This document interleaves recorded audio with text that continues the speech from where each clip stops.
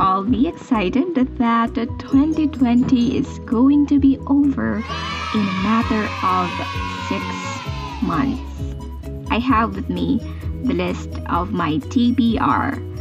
TBR stands for to be read, and almost every bookaholic knows the acronym. Well, I had to ask someone to clarify on an FB group what TBR actually means, because it might stand for the books read.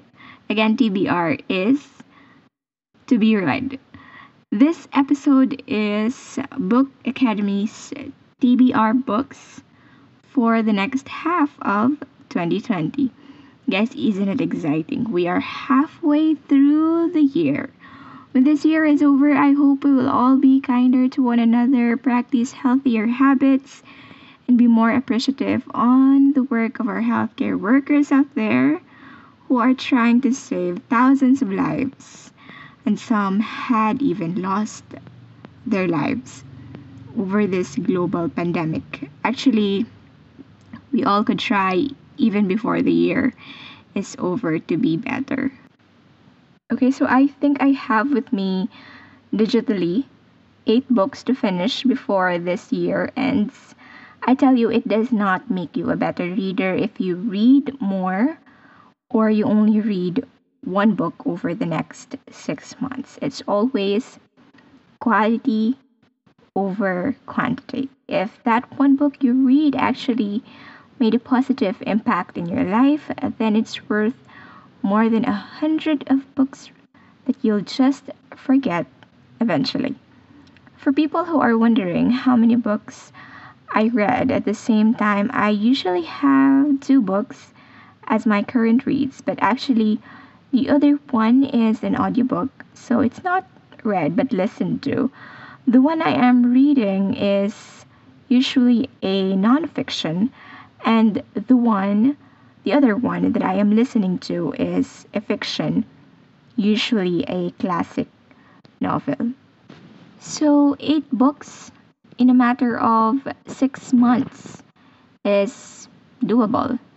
On my shelf list, number 1 is Kafka on the Shore by Haruki Murakami. I have heard and read about this writer a lot, and because of the popularity of his works, I am excited to read one of it. This book is not his latest, but I have no idea what this actually is. I can only see a black cat on the cover, and maybe it's about cat or purr things. I am feeling giddy to read this because this is the first time I am going to devour a novel written by a Japanese writer. Moreover, when I read the book Ikigai, he was sort of mentioned in there about how writing is his flow, and he is immersed in this literary art that makes him a bestseller author. Next one on my list is Jane Eyre. I don't know if it's pronounced Jane Eyre, but I have heard someone says that it's Jane Eyre. I had started this on audiobook actually. So far, I could already picture her in my head being beaten and bullied at the age of 10, which is sad. I feel like Jane Eyre is the heart of classic novels. There are movies adapted from this book, and it does bring a perfect prelude to another book on my list of audiobooks, which is Anna Karenina. Anna Karenina by Leo Tolstoy. The author is Russian, and so far this book has been long out there in the public, but I only heard this a couple of months ago. I feel greatly amazed by Russian writers. They never failed my expectations. Of course, I can't read Russian texts, so the magic is also done by the translators. The recent Russian author I encountered in my readings was the one who wrote The Art of Thinking Clearly by Rolf Dobelli. It was a good psychology book. This is not, by the way, arranged, so I would just move on with another book, which is a book I have been meaning to read since the start of the year.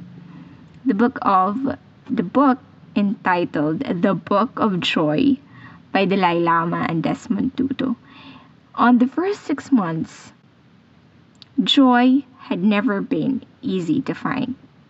So maybe that is the reason that I keep on putting off this book. I have been fascinated in Buddhists or Buddhism since I was 13 years old because it was one of my reports in our Asian literature class, and I did a research on Zen sayings. Since then, I find how wisdom in Buddhism is simple and insightful. So I hope I could read some of those wisdom in depth in this book. But I also hope that I could read it like for real.